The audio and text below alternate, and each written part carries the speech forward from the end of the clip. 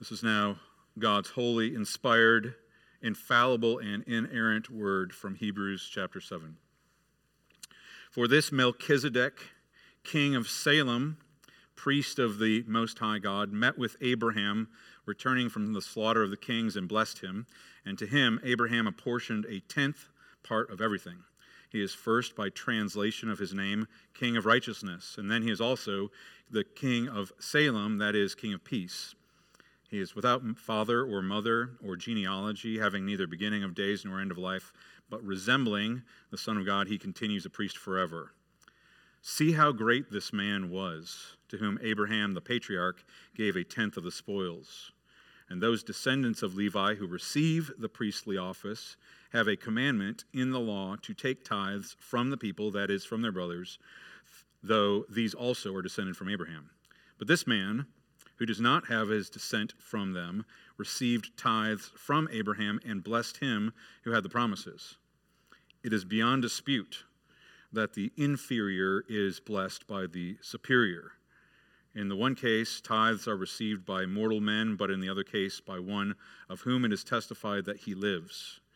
One might even say that Levi himself, who receives tithes, paid tithes through Abraham, for he was still in the loins of his ancestor when Melchizedek met him. And so ends the reading of God's word. Let's pray. Father, this is your word, and even your word testifies that some things are difficult for us to understand. We pray that you would give us insight and illumination as we study this part of your word. Would you help give me the words that are true words to help explain this? I pray that you would help us to have receptive hearts and open ears to hear your word, and would you instruct us in the way we ought to go, that we might glorify you. We pray this in Jesus' name. Amen. You may be seated. The story of Emmaus Road, of the Emmaus Road journey at the end of the book of Luke, is perhaps one of the most important stories in all of Scripture to help us have a proper understanding of how to interpret God's word. And the story happens after the resurrection of Jesus, and there are two disciples of Jesus who are on a journey from Jerusalem to the town of Emmaus. And they do not know that Jesus has been raised from the dead. They do know that Jesus had died, and they're disappointed and discouraged. And on this journey, Jesus appears to them, but they don't recognize him. And as they begin to talk, these two disciples tell Jesus all that has happened in Jerusalem. And they say, we had hoped that he would be the one who would redeem Israel. At that point, Jesus begins to speak, and he points them to the only scripture that they had at that particular time, the scriptures of the Old Testament. And he says to them, but was it not necessary that the Christ should suffer and then enter into his glory? And then Luke tells us that beginning with Moses and all the prophets, he interpreted to them in all the scriptures the things concerning himself. And that's an important story for us because God tells us that all of Scripture, from Genesis to Revelation, is declaring the glory of God's plan of salvation in Christ Jesus. All of Scripture is proclaiming Christ, pointing to Christ. And if we read through the book of Genesis, this character of Melchizedek, as Elder Bell said, is an obscure character. He seems like this tiny background character that we get almost no exposure to whatsoever. In Genesis, you see all these big names, Adam and Noah, and then you have the patriarchs, Abraham and Isaac and Jacob, and even end with Joseph and that wonderful story. But in all those 50 chapters of the book of Genesis, Melchizedek shows up in 3 verses, the 3 verses that Elder Bell just read. And in the entire Old Testament, all 39 books, There's only that reference in Genesis, and then one verse in a psalm that we've looked at earlier in the book of Hebrews, Psalm 110, where the psalmist declares on behalf of God, "The Lord has sworn and will not change his mind. You are a priest forever of the order of Melchizedek." So in all of the Old Testament, there are 4 verses referring to this Melchizedek. He's quite literally a tiny needle in a stack of needles in all of the biblical history. And yet, as insignificant as the character may seem, he is a major character to the author of the book of Hebrews.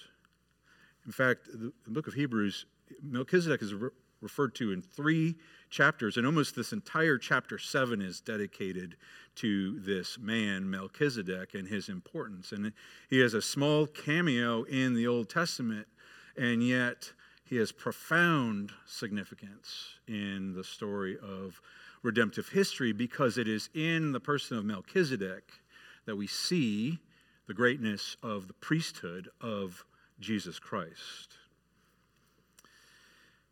But his obscurity raises some questions. Why is the author of Hebrews talking about Melchizedek here? What does he have to do with Christ? And the answer to that question we will see over the next couple weeks as we look through all of chapter 7. But today, what we need to see is that the greatness of the priesthood of Jesus Christ is found in its similarities with the greatness of the priesthood of Melchizedek. It's a comparison of similarity. Now, high school geometry is, of all math classes you might take in high school, is very different from all the rest. You spend most of your time learning how to do equations and solving problems with equations, and then all of a sudden you get to high school geometry, and it's like, how is this math? You spend all your time proving logically, learning how to do logical proofs to go from one assertion to a final point. And the passage today from Hebrews almost feels like a geometrical proof trying to prove the greatness of the priesthood of Jesus Christ. And even all of Hebrews chapter 7 feels like the author is trying to do this multi-part proof to give us a sense of the wonder and the glory of the priesthood of Jesus Christ. So we'll see that as we look today as we focus on Melchizedek, and under 2 simple headings. One, his similarity to Jesus, and the second, his superiority to the Levites or the Levitical priesthood. The similarity to Jesus and the superiority. So he begins by talking about the similarity between Melchizedek and the Lord Jesus Christ. And he gives us 5 different aspects where he is similar to the Lord Jesus Christ. But actually, in all of these cases, Jesus is greater even than Melchizedek. The first similarity is in his offices, the offices of Melchizedek. Melchizedek is both king and priest. It says, for this Melchizedek, king of Salem, priest of the Most High God. So he's both king and priest. Now that passage in Genesis chapter 14 is given in Genesis, which is before Exodus. And in Exodus, God gave his law. And after the giving of the law, these offices, which we talk about, prophet, priest, and king, were all held by different individuals. But not so with Melchizedek. Melchizedek is both a king and a priest, which is unique for the Old Testament individuals. And so he is like Jesus in that regard. Melchizedek is both one who reigns and one who ministers as a priest. And as we've seen throughout the book of Hebrews, Jesus is both king, who has been exalted to God's right hand, but now he's making the case that he is a priest, a great high priest, the greatest high priest. But Jesus is even greater, because writer of Hebrews has told us that he is also the greatest prophet. He is the greatest word. God spoke to us long ago in many different ways, but in these last days he has spoken to us by his Son. And so he is prophet, priest, and king. So Melchizedek is like Jesus in his offices. Secondly, he's like Jesus in his names. Author says that this Melchizedek, king of Salem, he says he's first, in verse 2, he's first by translation of his name, king of righteousness, and then he's also king of Salem, that is, king of peace. So names in the Old Testament are very important, and Melchizedek's name, Melchizedek, is a compound Hebrew word between Melech, which means king, and Zedek, which means righteousness. So the author says that by translation of his name means king of righteousness. But also he is king of Salem. Now Salem, we read that in our call to worship, that God speaks out of Salem. Salem's usually identified with Jerusalem. As you'll see, the same ending. The author here doesn't make that type of connection, but that is often made. But Salem has the same Hebrew root as the word shalom, which I'm sure you know means peace. And so he is saying he is king of Salem, that is king of peace. So he has those names, and those names are absolutely fitting for the Lord Jesus Christ.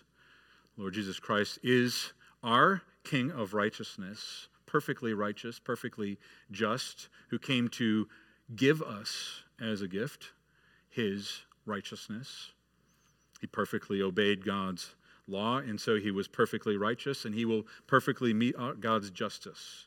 But he's also the King of peace. Not only was he the Prince of Peace, but he came to give us peace. Apostle Paul says that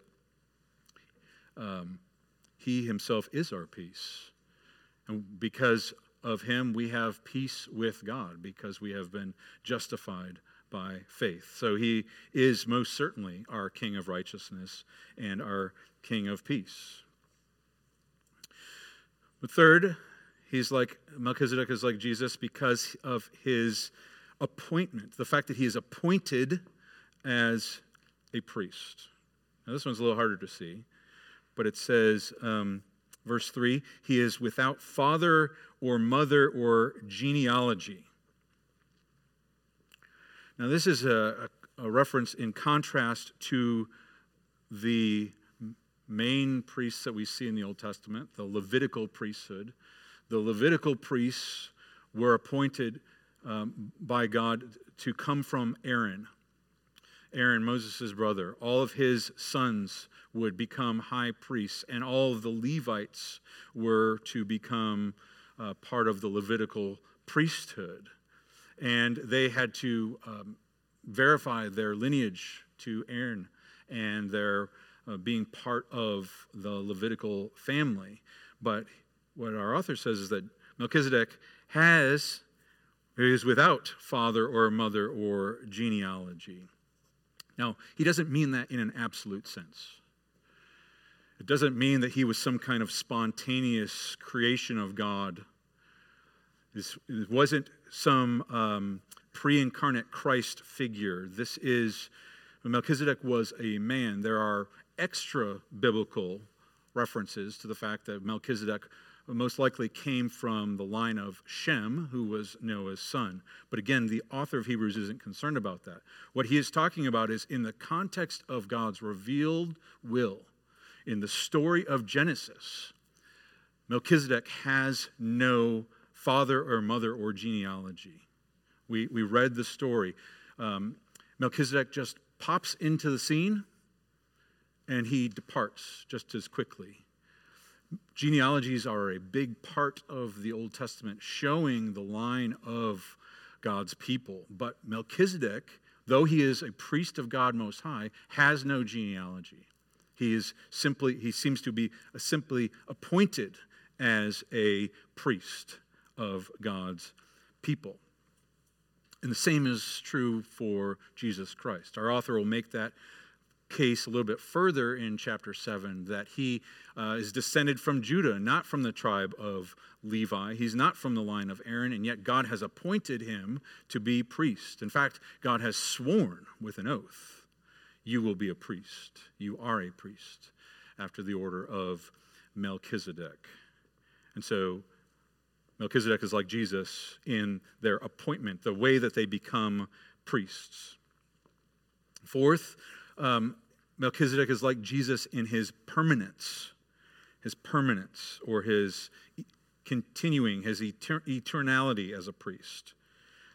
In verse 3, he also says that Melchizedek has neither beginning of days nor end of life, but resembling the Son of God, he continues a priest forever. Again, this is not talking about it in an absolute sense as though Melchizedek never was born or never died. This is talking about from the perspective, the literary perspective of the story. Melchizedek we have no record of his birth. We have no record of his death. He appears on the scene and leaves. And when he leaves, he's still alive. And he's still a priest. So from the context of the story, it appears as though he continues as a priest forever, which makes it kind of obscure.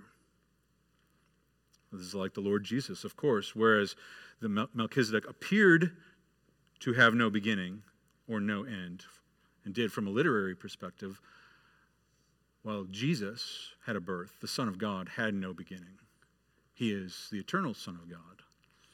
And while Jesus died, he is raised and is alive forevermore, and he is seated at the God's right hand and will be forever and ever. And while Melchizedek resembles the Son of God, Melchizedek resembles him, Jesus is the Son of God and will, without qualification, be a priest forever. So that's the fourth. The fifth way that they resemble is in their preeminence. Melchizedek is the very first priest ever mentioned in God's Word. The very first time where a blessing of a priest is given. The very first time that tithes are received in Scripture. He is preeminent by being the first.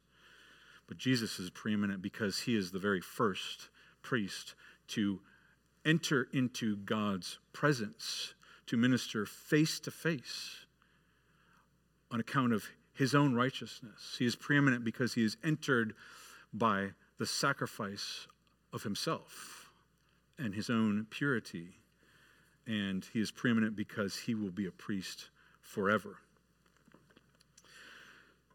So those 5 ways Melchizedek is similar to Jesus, but then the author goes on to explain to us how Melchizedek is greater than the Levites. And he starts off by saying, see how great this man was. Verse 4, see how great this man was to whom Abraham the patriarch gave 1/10 of the spoils. He wants us to see how great Melchizedek was as a priest. And he gives us 2 ways. And they deal with his ministry of blessing and his ministry of receiving tithes. First, he says in verse 1 that as Abraham met Melchizedek, Melchizedek blessed him. He gave the blessing. Now, we use that term kind of informally, blessing. What we have to understand is that when God had his people bless his people, when he had his leaders bless his people, it wasn't simply a well-wish. It was imparting a gift of God upon his people. The greatest blessing which God commanded Aaron and his sons to give is recorded in Numbers chapter 6, that blessing that you know well, that begins, the Lord bless you and keep you. And that was not merely a well-wish to say, God thinks good things about you, but he was imparting on behalf of God, God's blessing to his people. And coincidentally, when we do a benediction at the end of worship, when a minister of the gospel proclaims the blessing. It is not merely a nice way to end the worship service. It is God himself imparting his blessing upon you. And so it is a great gift. And that is what Melchizedek does for Abraham. And our author says that in verse 7, he says, it's beyond dispute that the inferior is blessed by the superior. So what he's saying is that when God has appointed someone to give that blessing, it is from a position of authority from the superior to the inferior, from a position of authority. And why that's important is because it is Abraham who is receiving this blessing. Abraham. And verse 4 calls him Abraham the patriarch. Abraham the patriarch.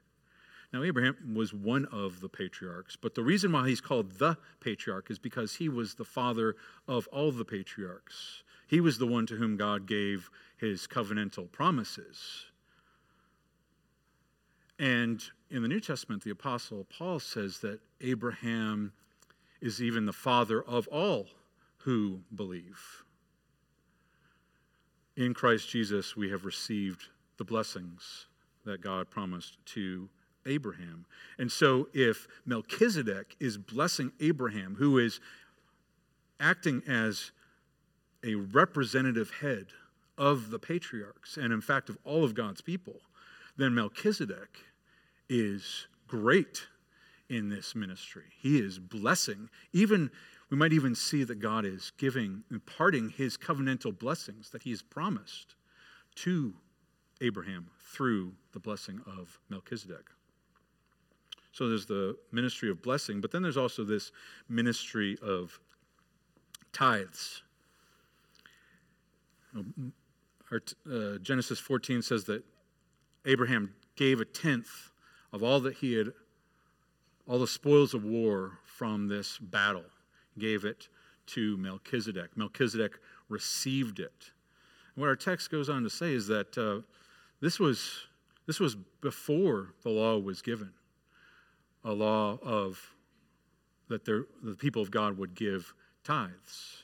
The law would come later, and God would command the Levites to receive the tithes. And they would receive the tithes from God's people. And as they received the tithes from God's people, God said, "This is your portion, Levites."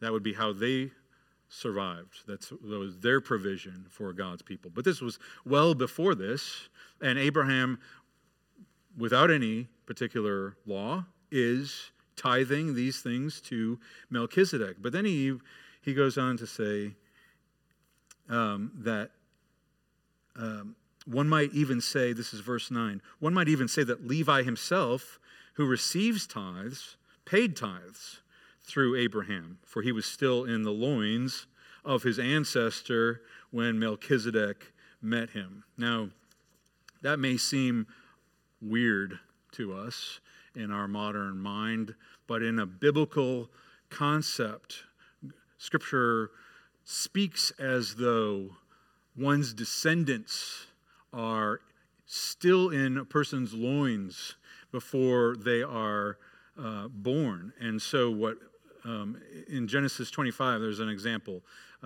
Jacob and Esau are still in their mother's womb. And God says, there are two nations in your womb. And the younger will rule over, the older will serve the younger. That's one example. Another prime example in Romans chapter 5, the Apostle Paul tells us that when Adam sinned, he sinned on behalf of all mankind because all mankind was in him in that fall. And here, the writer says that Levi was still in Abraham's loins, and his logic is that Levi's the one who is commanded to receive the tithes from God's people. But Melchizedek, who has he's not part of this genealogy, he's receiving the tithes from Levi through Abraham. Because that's how Levi is tithing. Melchizedek must be greater because he is receiving the tithes from Levi himself.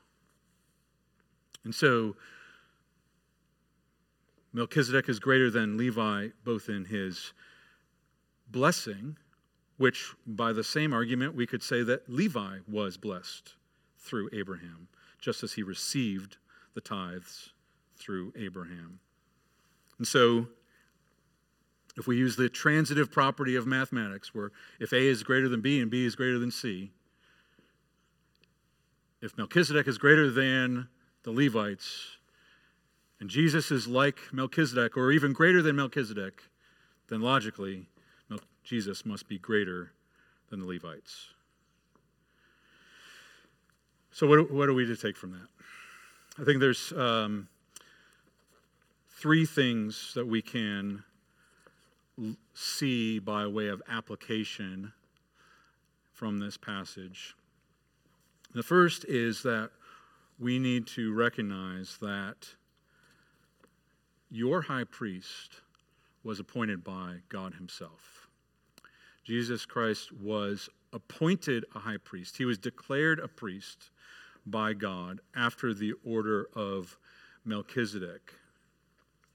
It wasn't on the basis of being part of a family lineage or being part of the law that he just so happened to end up a high priest. God himself chose and approved him to be a high priest. So he was appointed as a priest, but he was also fully obedient. So he was fully worthy to serve as a priest. And in so doing, he became our perfect representative. Galatians 3 says this. He says, Christ redeemed us from the curse of the law by becoming a curse for us. For it is written, cursed is everyone who is hanged on a tree, so that in Christ Jesus the blessing of Abraham might come to the Gentiles, so that we might receive the promised Spirit through faith. So because Christ was appointed as our priest, because he offered himself as a sacrifice, because he accepted that curse, he is now the means by which you receive that blessing of Abraham. The promised covenantal blessings which God promises to his people are ours because we have an appointed and worthy high priest. Don't think for a moment that your relationship to God comes in any other way than through Christ Jesus. You need a high priest to make you fit to worship him. You need a high priest in order to receive those blessings from our God. And you have it in Jesus Christ.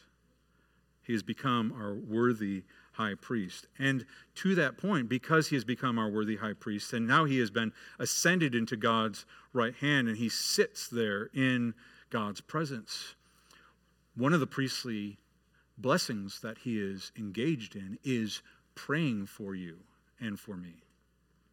He has perfect access to our Heavenly Father, to the Almighty God.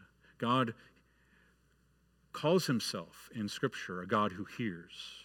He shows himself to be a God who responds to prayer, and you have a high priest who is praying for you, whom God has chosen to represent you. And he's perfect. And so he's perfectly praying for you. And in fact, our prayers are only permissible because we come in Jesus' name. So he makes those intercessory blessings ours. But secondly, because we have an appointed high priest, and because of what Jesus has done, he has made us fit for worship. He has made us fit for worship. We read it in the assurance of pardon. We see it in his name. But God made him who knew no sin to be sin so that in him we might be the righteousness of God. We have no claim to come into God's presence to worship him unless we are fit to worship him, unless we are clothed with the proper garments for worship. by ourselves, our righteousness as filthy rags. But in Christ Jesus, he has clothed us with his beautiful priestly garments, that we might be white and spotless and pure and in his presence. And that's wonderful. Abraham offered tithes on behalf of his people. But the Lord Jesus Christ didn't offer just a tithe. He offered himself as a sacrifice to satisfy divine justice. He offered himself in place of you as a perfect sacrifice to pay the penalty for your sin. And in that sacrifice, God pardoned your sin, and he accepts you as righteous in his sight. Not because of any righteousness of your own, but only because of the imputed righteousness of Christ, God counting it to you. And so now you are clothed with his righteousness and made fit for worship. And that's wonderful news, because apart from worship, worshiping God and bowing before him, we have no share in salvation. God is seeking for worshipers who worship in spirit and in truth. And in Christ Jesus, we can do just that. And what's more, not only is he our King of righteousness, but he is our King of peace. And as Paul says, he himself is our peace. Christ is our peace. He hasn't just declared peace or imparted peace to us. He is our peace. And in worship, that's what this Lord's Supper meal is. It's a celebration of the fact that since we are justified by faith, we have peace with God. This is a fellowship meal, a reminder that God no longer holds against us the sins which we have committed. They've been fully paid for by our high priest, Jesus Christ. So we need to realize that we have a glorious and appointed high priest. But secondly, since Christ has been appointed as our high priest, and since, as Paul says in Ephesians, he has chosen us in him before the foundation of the world to be holy and blameless in his sight, and has made us part of Christ. What that means is that you and I, as members of Christ, have been chosen to be priests. We have been given a priestly office after the order of Melchizedek in Christ Jesus. And Peter says this in his letter. He says, you are a chosen race, a royal priesthood, a holy nation. A royal priesthood. Think about that. Royal, pointing to the kingly nature of Christ. A royal priesthood, pointing to the priestly nature. So like Melchizedek, we are royal priests, royal priesthood. So we're like Melchizedek, but we're more like our Savior, Jesus Christ. We're members of his royal family. If we endure, we will reign with him, but we are also members of his priestly line. And what that means is we have priestly obligations and priestly opportunities. So when it comes to prayer, we have been granted access to pray to the Almighty God, to give him thanks and praise, to pray for one another. And he hears our prayers because of Christ. And so when your brothers and sisters pray for you, know that God hears your prayers. But it also means that we have the opportunity to bless others. And that blessing is, the sum and substance of that blessing that we impart is Jesus Christ. We've been given the right to impart that blessing to other people through the proclamation of the gospel of Jesus Christ. In Jesus Christ, we have salvation from our sins, and we have the fullness of his blessings that he has promised to us. And so if you know Jesus Christ, then these blessings are yours, and you have the right to impart those blessings to others because he has made you fit for that. And last, the final thing is we have to understand that this priest that we have is an eternal priest. The Lord has sworn and will not change his mind. You are a priest forever. These blessings that we have in Christ Jesus are ours forever. Melchizedek had the appearance of a perpetual priesthood, but Christ is a priesthood forever. We have access to our God forever and ever. His blessings are ours forever and ever. Our worship will be acceptable forever and ever. And so we can rest in that and glory in that, but that will never change because we have a priest forever and ever. And so, beloved, we ought to worship. We must worship with confidence because we know that we have been accepted into his presence because we have an appointed high priest who welcomes us.